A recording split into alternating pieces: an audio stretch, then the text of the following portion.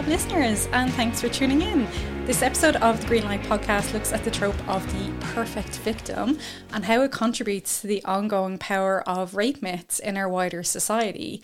We speak with the fantastic Louise O'Neill and the absolutely amazing Caitríona Daly, whose powerful works confront and deconstruct this figure and draw attention to the wider peer and family networks involved in the aftermath of sexual violence. And in case you haven't heard of these two legends, Louise O'Neill is the author of 5 novels, including Asking for It and After the Silence. She has a weekly column with the Irish Examiner. And Caitríona Daly is a playwright from Dublin. Her plays include Duck Duck Goose and Test Dummy, which was nominated for an Irish Times Theatre Award for Best New Play, and Normal, which was also nominated for a Fishamble New Writing Award and the First Fortnight Award. She's currently under commission with the Abbey Theatre. So, Charlotte, you are the drama expert at Active Consent. Do you want to start us off explaining why we were so keen to have Louise and Caitríona on this particular episode? Thanks so much, Caroline. So yes, I am the drama expert within the Active Consent team, but so much more. I also head up our creative arts and communications unit and think a lot about how do we get our message, the message of our research, our findings of our research out to audiences. But I come at it from that perspective of the arts first and foremost. And for me, when I think about the works of art that matter to me most in my life, they're the ones that stopped me in my tracks, that literally allowed a lens to come into being that helped me understand things that had been in circulation, happening in new ways, and kind of penetrate to the center of an issue. And these 2 works on the subject of consent, in my entire life, I have been reading and thinking on these issues since I was probably 13 years old. And when I read Louise's novel for the first time in 2015, and I remember where I was in the house where I was living when I read it, the way in which it mobilized this whole network of relationships, the way in which it took seriously and followed a survivor on their journey past that moment, past even, okay, we're going to press charges, we're going to try to do this thing. It brought on this path where it's the long healing journey. It's not the easy healing journey. There's something so unflinching, immediate, and just heartbreaking about the novel. And it said so many things I had never seen said in that way before. I felt the same way when I was lucky enough to be contacted by Fishamble and asked to respond to Duck Duck Goose and the script, because in the work that then, in the time since I read Louise's novel that we've been doing with Active Consent, this question of how do we mobilize the perspective of the bystander? How do we ask how these issues continue to be perpetuated, not only for the person who commits the crime, but the people around them. And I had never seen that perspective brought to life in the way that Caitríona's play did. And I just thought, oh my God, the 2 best works on this topic coming from within Irish literature and theater are really an incredible thing. So I find it incredible and so hopeful that the 2, I think, most important and intelligent works on this topic in all of literature, in my opinion, both come from Irish female authors. And I just thought we have to have them in conversation to talk about how the works speak to each other and to hear more about what these incredible women have to say about this issue. So no pressure, Louise and Caitríona there after that glowing introduction. I suppose after the way Charlotte is describing it, I suppose we might be really interested in kind of exploring what brought you to tell that story of the imperfect victim and the ripples of sexual violence. And we might go to Louise first on that one there. I mean, the idea for Asking for It, I think, there are multiple strands to that. For the actual story itself, the structure of it, I think I had heard about 2 cases in America. One was the Steubenville case and the other one was the Maryville case. And, they had happened in very different areas of the States, but the similarities between the 2 of them were really striking. That it was a small town where the local football team were treated like gods. A party, a girl had too much to drink, passed out, and then was gang raped by members of the local football team. And I had been watching, I think it was CNN reporting on the Steubenville case. And the reporter, and I'm paraphrasing here obviously, said something like, it was a terrible day in court today to see these young men have, their promising futures ruined. And the hairs in the back of my neck stood up, because I think for the first time I really understood what the term rape culture meant. I'd heard that term so many times kind of within feminist circles. And I always thought, I'm not sure if I really buy into this. Like, I feel like most people understand that rape is, the second most serious crime in our judicial system after murder. And I think that moment I thought, oh yes, so young men or the perpetrators have promising futures that must be protected. And women or the victims, have pasts that are sort of used against them. So I was really, I suppose at that point, I was like, okay, I want to write something that is similar to the story, but set in Ireland. And I had read so many other books, that dealt with rape and that dealt with sexual violence. And I was really struck by how likable the main characters were and how easy they were to root for. And that, they tended to sort of be very, innocent and sort of, had never had sex before, kind of all of these tropes, I suppose, that, I suppose contribute to that myth of the perfect victim.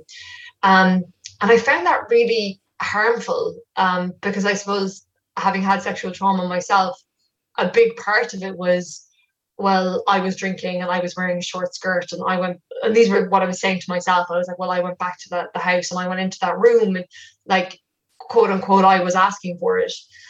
So I just think, trying to think about that more critically, I thought I really want to create a character that I suppose just undermines that idea of the perfect victim, because as I have said in multiple talks that I've given since, is that, people that we might not like are also victims of sexual violence, and actually our dislike of them is sort of irrelevant. That if they have been the subject of this crime, if they have been raped or assaulted, they're just as deserving of being heard and being believed and being supported as someone who, might conform more readily to this idea of the perfect victim, whatever that is. Absolutely, yeah. Like, really important to have that narrative in there that, you can be a terrible person and a really mean girl, like in your novel, and still be deserving of sympathy and empathy as well. And then, Caitríona, over on your side, it's almost like it's the perfect predator, this person, everyone's talking about what he has to lose and his friends and everything else. Like, how did you approach this idea of the stereotypes around the perpetrator and the victim? I don't know. I suppose I kind of was getting fed up of I think it was the first Trump election in 2016 when that video of him came out of speaking to Billy Bush kind of backstage about grabbing someone's pussy or whatever it was, and I was quite disturbed by how a lot of the men in my life weren't disgusted. And it's not that they thought it was okay, but they were kind of like, what did you expect? And that really, really pissed me off, because I was like, this is absolutely vile, and, we're supposed to just kind of go along with it. So I felt the language thing and the language that that men I know and love use casually without realizing the impacts it has on other people was something that was a real big driving force for me. But in terms of in terms of the other stuff, there was that, but then there was also, I'm always a bit worried. One thing that really bugs me with narrative and sexual violence, sexual trauma, is that the perspective is almost always from the victim. And while that is very useful and very important, I sometimes feel the more emphasis that's given on that, the more it then becomes the victim's problem, or it certainly appears that way, because then it's, well, what can the victim do? And I suppose I wanted to write something.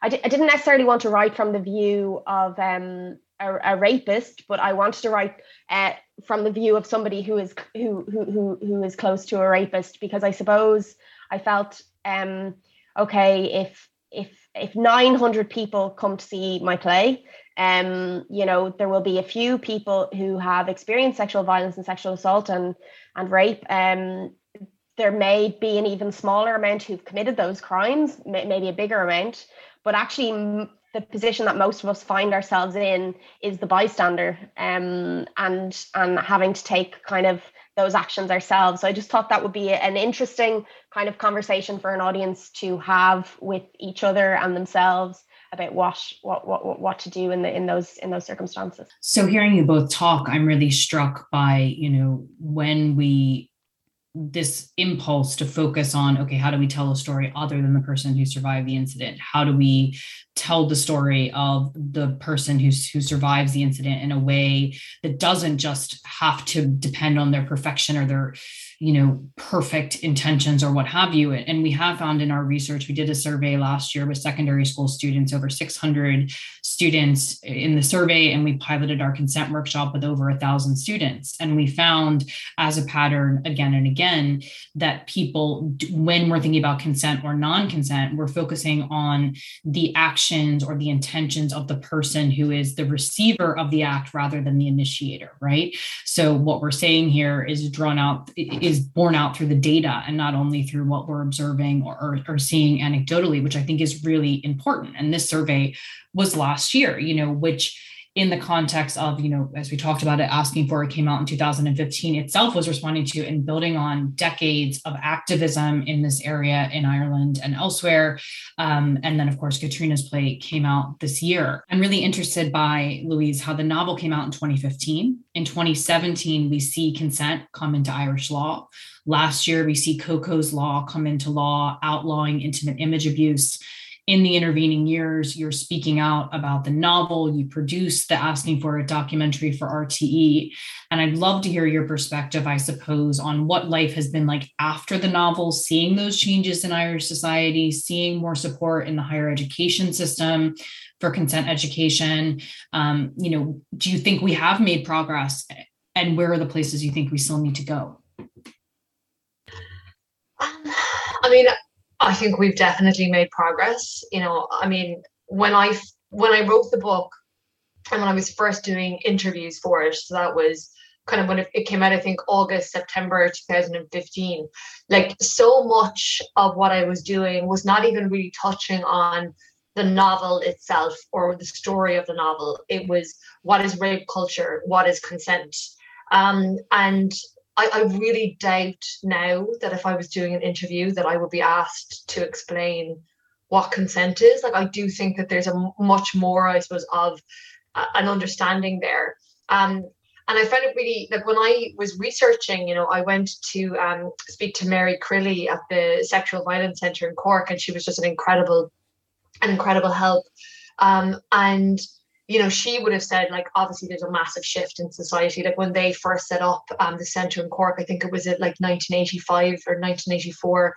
And she said there was protests, that people were so horrified at the thought that there might be a centre where people could go and disclose these experiences. And I think probably because there was a conflation of rape and sex, which are obviously two very, very different things.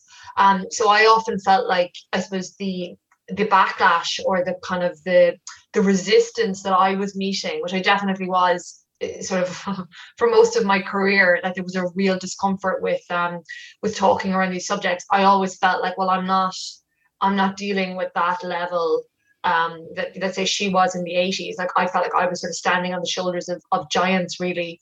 And I also feel like there was a readiness to have this conversation. As we said, the book came out in 2015. And Me Too was like 2017. And, Me Too didn't come out of nowhere. Like, those conversations were being had. People were beginning to, I suppose, talk more openly about their experiences. I know, like, the Everyday Sexism Project was really, I think, beginning to sort of collate those, that people could see how prevalent they were. So there was definitely, I think, a shift happening. But there's still progress that needs to be made, it still really angers me that we are still sort of having conversations around, like, sex education, that there isn't, there isn't a comprehensive, inclusive sex education in all schools in this country, regardless of religious orientation. Like, when I was in school, we had someone come in when I was in my Leaving Cert year, so 2003, to sort of do like a little skit about staying virgins until you were married and the importance of being chaste or whatever. like just nonsense stuff. And it just is, it sort of beggars belief that now I'm talking to, young women and young men who are 18, 19, to, even younger than that. And they're like, oh no, we didn't have any sort of sex education in school either. I cannot believe that we're still here, because I really feel that if we had a proper sex education program, that you could really tackle this issue and make like huge systemic changes within one generation. And the reluctance to do that, and the amount of people who will be hurt in the time that it takes to do that is maddening. Yeah, 100% maddening. And because it's the same old in our society. You get a few steps forward and then we have a few back. But Caitríona, with your play, you talked about something that is part of that modern sex education that we need, but wasn't necessarily there, as Louise was saying, back in 1985 when, the Sexual Violence Centre has been set up. Like, the issue of WhatsApp groups and image-based sexual abuse was just not spoken about. It wasn't thought about that people would have these casual groups and sharing these images and being really vile and, causing harm that way. Like, we didn't have the language properly for things like this. So do you want to talk us through why you included that in the play and any particular responses that you had from people, and how, I suppose, like, because it's interesting looking at it from the perpetrator side, as you were saying. I suppose obviously the Belfast rape trial was kind of a massive moment in Irish society, and I think it kind of changed the game in terms of our reaction to things, because it was a court case. We were all, once those WhatsApp messages were released, and like I remember very distinctly, they had been screenshotted and sent around in 2016 after the initial event, and then they were published by the newspapers in the north then in 2018 when the case was ongoing. But I suppose it didn't matter anymore what actually happened, because we've all kind of, I felt, seen proof of how their attitudes towards women were and how vile it was. I suppose we've just gotten so casual with how we speak about other people in those private communications without realizing that they're not really private at all. And, I think it's everybody's nightmare at this point that one day, the internet will be released publicly and all our private thoughts about everybody will there's something that happens every couple of months where somebody says, if you screenshot on Instagram, people now get a notification and everybody kind of, shivers like, oh no. But yeah, I suppose that's just something in the modern age that we're dealing with all the time is how private are these social media sites. And like, again, with the WhatsApp thing, it just kept being relevant. Like, at several points throughout, like, I think I did 9 drafts of the play, and at several points throughout the different drafts, I was like, there's something else about WhatsApp things being released, and and that's really scary. Even the month the play was produced, something else had happened about WhatsApp messages being published in a newspaper. And yeah, it's an element to it, I think, that's only going to get more and more relevant and publicized, I think. So I'm really struck by a couple of things. One, in terms of this changing role of technology in reading back over asking for it. I was really struck by Louise in the novel, how there's, and when I read it at the time, it was like up to the minute, that there is this precedence of images being circulated online. What is the legal precedent? How do we deal with it or talk with it as a society? And reading about that even from 5 years on as kind of new, and then realizing how used to that kind of carry on now that we have become used to, just drove home for me again how quickly things change, and then keeping up with not only pushing away at that brick wall of rape culture and sexual violence, but then how we're negotiating that through technology. But at the end of the day, you both are artists, right? And I was thinking about the end, the afterword to asking for it, where Louise says, we need to talk until all the Emmas of the world feel supported and understood, until they feel like they are believed. We've talked a lot in this conversation, not only about the works that you've made, but about the broader issue, but you are at the end of the day artists. So I would just love to hear from Louise first, and then Caitríona, what you feel, having written these works, having brought these works out in the world in this way, is the role of the art in tracking tracking these changes in how, I suppose, rape culture, consent are coming across our daily lives?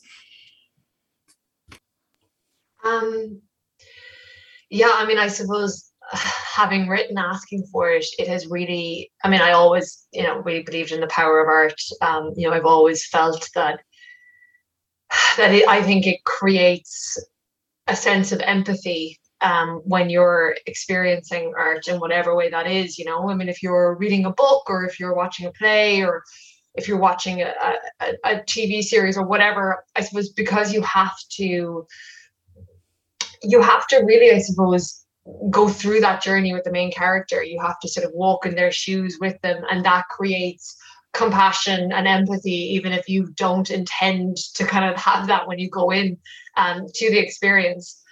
So, I mean, when I was writing it, I think there are certain things that as an artist that you're constantly coming back to, and that you're constantly kind of working out. And I think often those are things that you are struggling with or tackling or dealing with in your own life, in your personal life.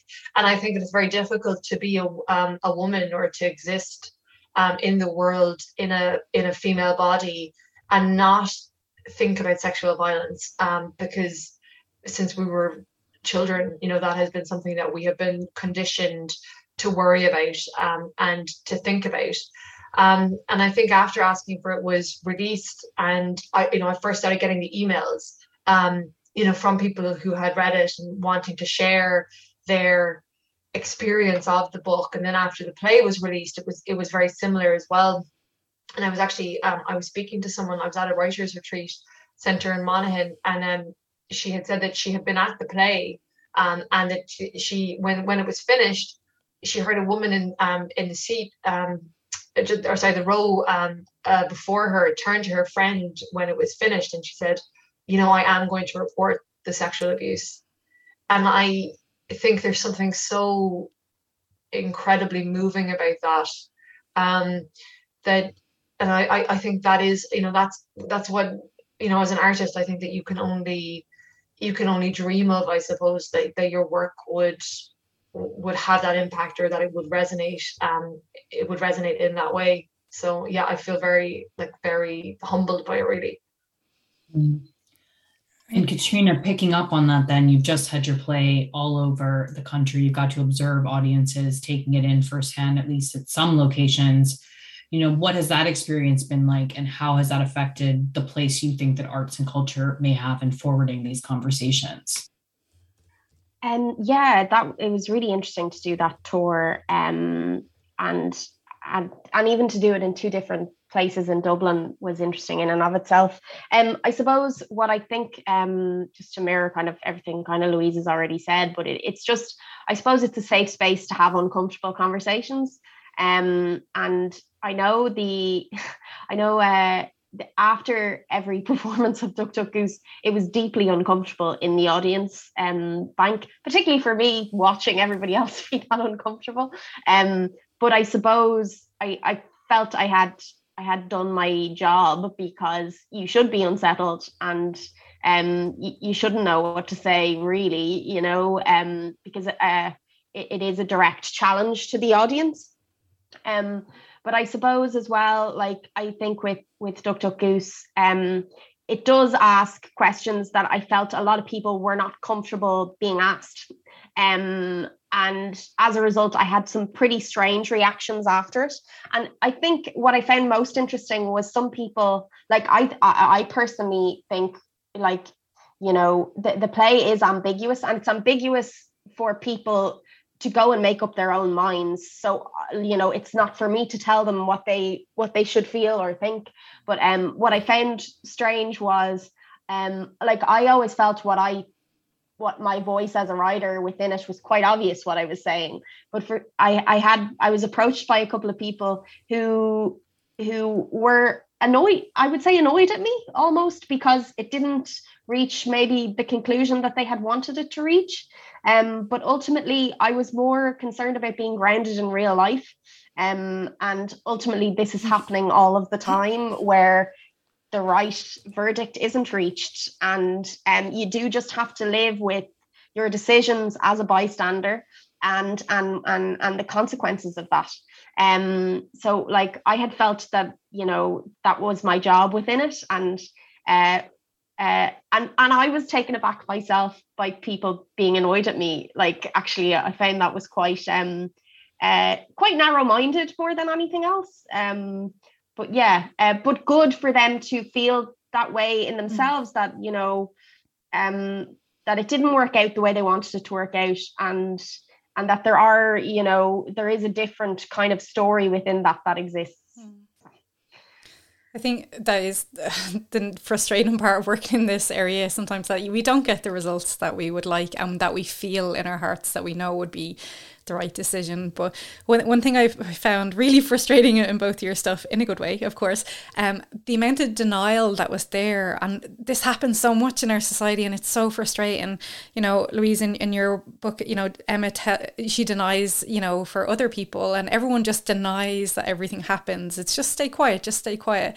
And then in yours, Caitríona, you know, it was the main guy was like, you know, oh, it just doesn't happen, and he knows it. He knows it deep down, and he's confronted when he goes on the dates and they start talking, and he's realizing it. But again, it's just denial. And it's like, why are we so keen to deny the realities of sexual violence, especially when it's happening to us? I know you mentioned earlier, Louise, Steubenville, and that's, you know, it's almost like this abstract thing in a different country, and we read about it in the media, and it's very filtered down and stuff like that. But when it's our friends, especially who are the perpetrators, it's kind of hard to come in on that and talk about that. Charlotte, you've thoughts on that?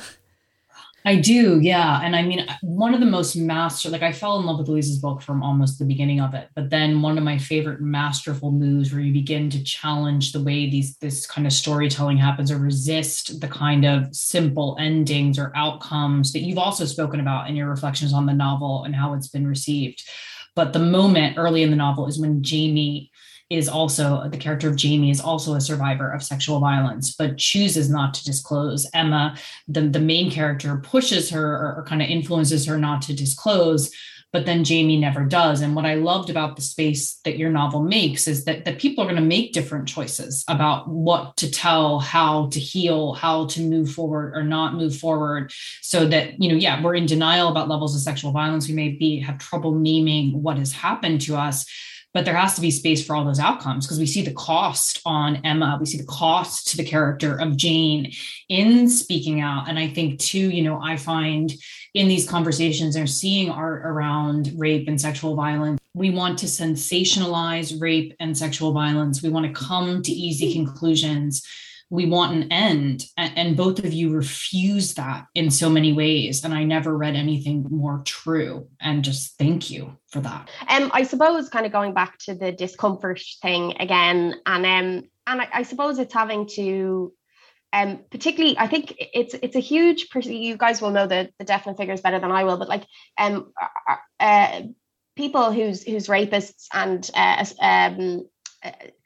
they're generally quite known to the victim. And I suppose if you disclose, it's generally about somebody that is within your circle, within your realm. So it's having to admit that maybe your own judgment is wrong and your own perception of somebody is wrong. So it's also, I suppose, it's an opening of Pandora's box. It's the opening of a can of worms that, like, once you as a bystander anyway take that seriously, that something is about to change forever. Like, it's not just something that you can just say casually, did you do this too? Or, you know, it really does, it's going to upend everything.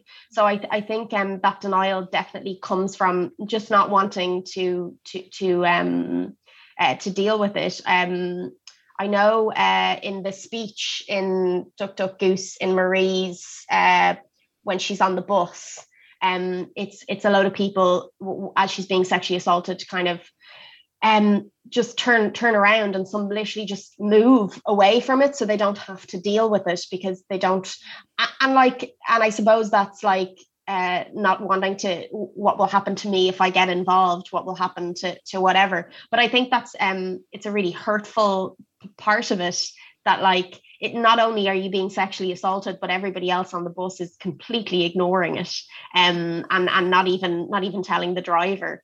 But yeah, and I think it's just if we could shake that out, that would be kind of the first step, I think. Yeah, for sure. And I know with Louise, with yours, it's set in a really small little town, and that's really hard as well because everyone knows everyone. You know, you're writing about the GAA and all being linked in. Like, that's really hard, and you can imagine, I suppose, why the denial is there, because that's a lot of ripples in a community. Yeah. Well, I remember as a teenager, like, me and my friends and I would have this conversation, like, what would you do if you were raped? And like now I just think, my God, what a grim sort of conversation to be having. But it was almost like, well, this will probably happen to us. So, what would you do? And like for most of us, the answer was, I think it would just be easier to pretend like it didn't happen. Because, the thought of, as you said, the ripple effect, the thought of, I think, stepping forward and going to the guards, and I suppose having everybody talking about it and everybody sort of viewing you in that way, and everyone seeing you as a victim, and like the way in which we look at victims of sexual violence in our society, it is not a kind one, and I think even at that very young age there was awareness of, oh no, we really don't want that, we don't want that experience, and I also think at that age it was also, we won't get invited to parties, like like in that level of like, if I say that this guy has done this, his friends are going to take his side and I'm going to be ostracized. So I think in a way it felt like denial was almost easier. And when we talk about denial, I think on a larger scale, it's very uncomfortable having these conversations because we want to believe that people who commit these kind of crimes are monsters, and we want to believe that if we saw one that we would know one, and I think it's very confronting to be like, oh, it's just someone's dad, or it's just someone's brother, or it's just someone's friend, or it's this person who I work with and I really like them, and I can't sort of reconcile those two realities, almost the cognitive dissonance that it takes to accept that someone could be a really kind friend to you but has also raped someone. And we see this particularly, I suppose, in victims where it's a family member, that denial or silence is actually often demanded of them because it makes it easier for everybody else. Because as soon as you say, this has happened to me, everybody else has to take either a stand, or they have to take a side, or they have to take action in some way. So your silence, I think, makes their lives more comfortable. So I think there is that like almost pressure to stay quiet, and pressure to kind of, I think, deny it just, to yourself as well. And it's just all very sad, I don't have any other kind of, answer to that. But I think that's when we talk about denial, I think there are so many factors that impact that.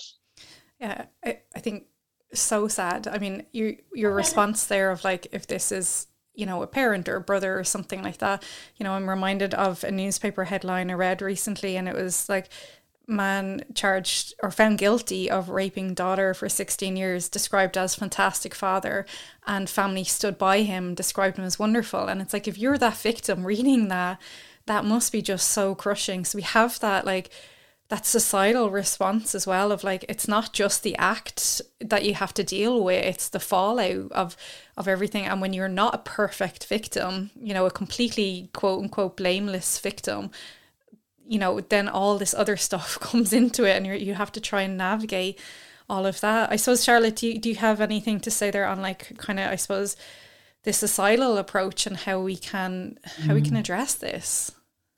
I mean, something that's come up several times in the conversation is how, particularly as cisgender women, we all have these stories in various levels and in various ways, our stories, the stories of those close to us. But it's not that cisgender men do not have those stories, but it's often that, you know, in the way that we, and I mean stories in terms of being survivors of sexual violence or abuse, but also being bystanders to action, to behavior, as Caitríona's play so mobilizes, right? And we could also talk about the character of Connor in Louise's asking for it in terms of the kind of positive role model or person attempting to act in a different way and regretting not having acted in a different way. So I suppose, you know, there is this kind of evergreen question of how do we solve sexual violence, and also the evergreen question of how do we address, you know, cisgender men and heterosexual men, particularly within this conversation. I would say there's also another question of how do we make the work we do in this area more LGBTIQA plus inclusive. But to stay with the men's for a moment, I'm interested in your thoughts or your experiences of male reactions to your work, and what strategies you think are effective for continuing to bring men with us on this conversation as bystanders, as the majority of perpetrators. Maybe we have made progress, I'm not sure. Yeah, like I think that's a large reason why I wrote Duck Duck Goose. I had written a play called Test Dummy, which was produced in 2016, which was a one-woman show about kind of looking at the kind of mother whore complex within women, and just how it was about female sexuality and a sexual history. And it was very deliberately, again, ambiguous, and it was never accusatory.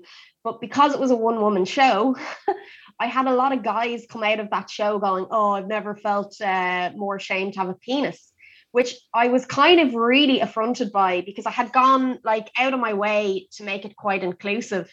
And I was really annoyed by that response, because I was like, just because it's a woman speaking, you are instantly thinking that she's attacking. And that's just not, it wasn't what the show was at all. And people had completely missed the point. So I had kind of taken that, and I was like, okay, well, how do I get, and I suppose it wasn't me appeasing them. It was more a kind of a, yeah, okay, I'll see you, and I'll take you on that. But I was like, how do I get them kind of on board in this conversation? And I think that was a massive factor in why I framed that Duck Duck Goose around young men and their own actions within an event like rape or sexual assault. So I think it's about, I think it's, and I know I said this earlier, but like victim stories are so important, but until we're having a lot more stories examining their own role within it, it's kind of like excluding them from the conversation a little bit, because I think all they hear is I'm being attacked, and while that's completely ridiculous and not right, it's kind of until it's more centered around them. I think we're kind of facing an uphill battle.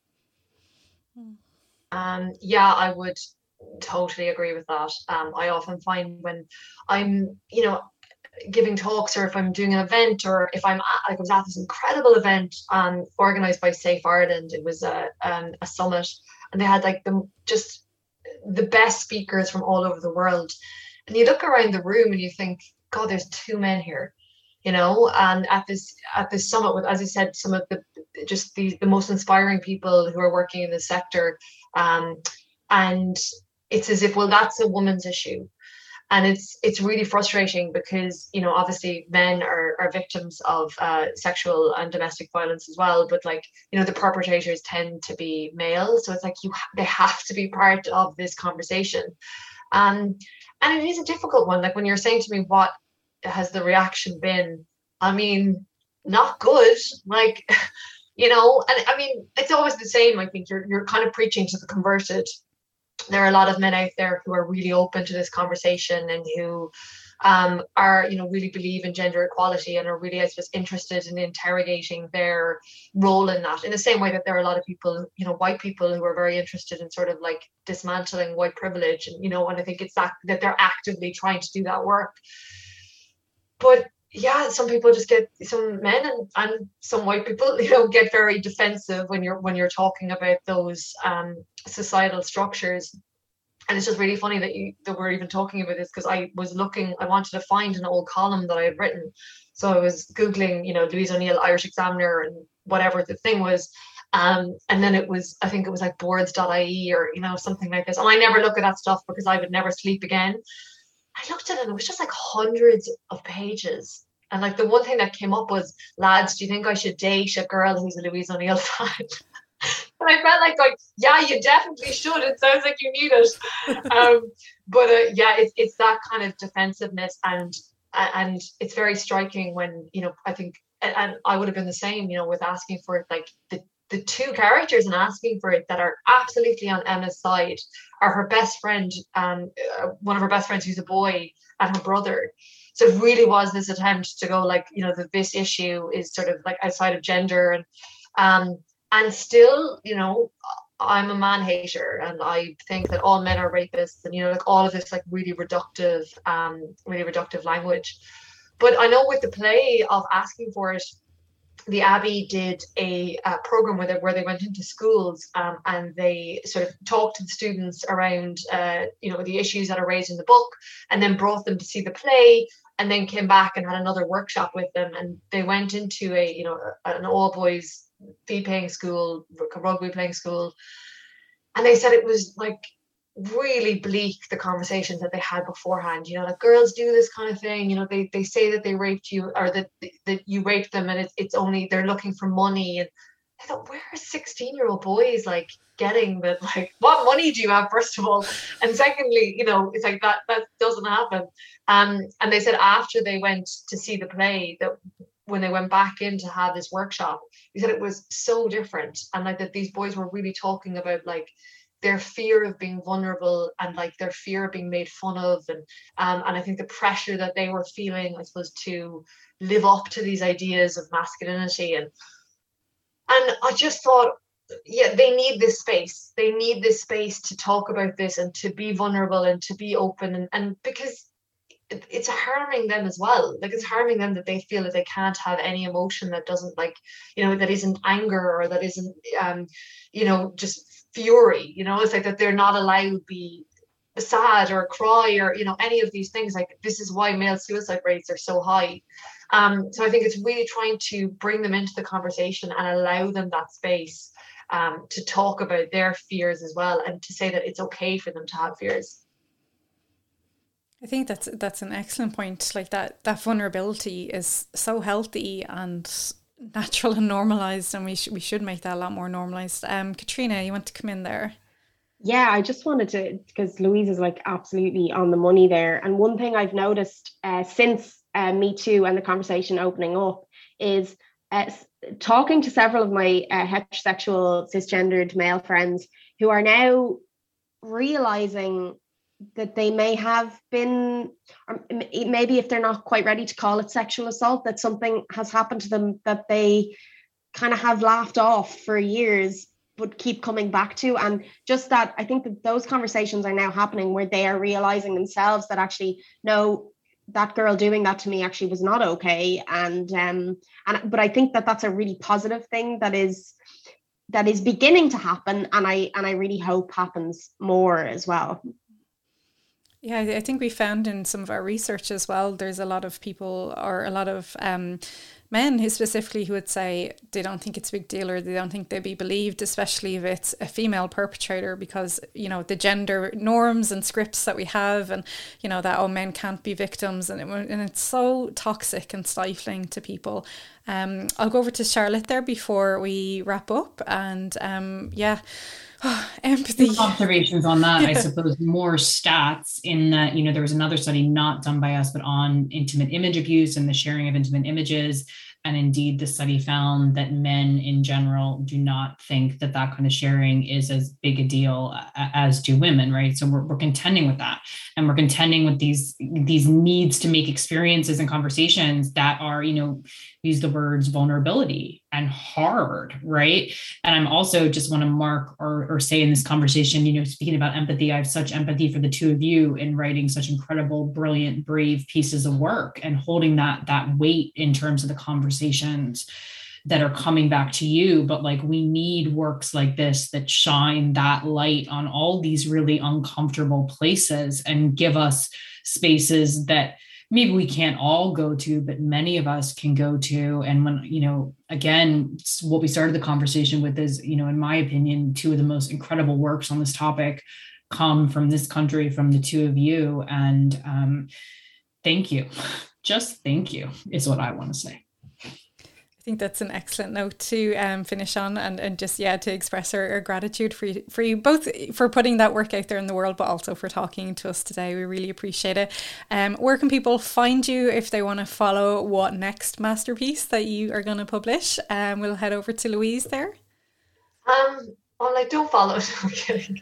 Just leave me alone, okay? I suppose on Instagram is probably the best place, because I'm not really on Twitter anymore. My partner takes care of it, but I have left that cesspit. So yeah, Instagram is probably the best place to find me. So it's O'Neill Lou. There's 3 L's in that. Okay, perfect. I'll try to remember that for spelling. The joy of it. And then Caitríona. I unfortunately am still a Twitter addict. So I'm Caitríona Daly, one word on Twitter, and then on Instagram I'm Caitríona Emma Daly.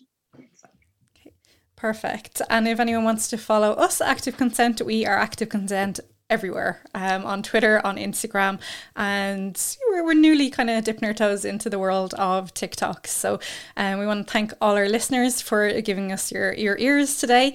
If you like what we have chatted about today, please do pop over to Apple and rate and review, or you can follow us on Spotify. It does help get the word out about the podcast, and it helps other people find the podcast too, so that's all sorts of fun. And we will chat to you next time. Thank you so much. Bye.